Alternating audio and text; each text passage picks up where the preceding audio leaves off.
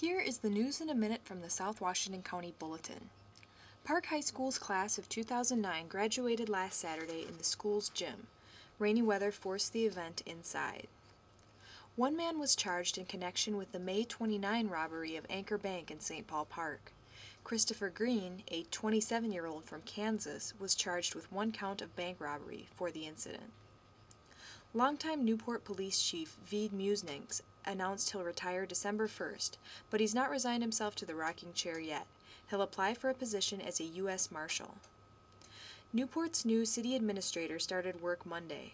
Outgoing interim administrator Barry Sitlow said the incoming administrator will have to deal with the significant financial challenges the city faces.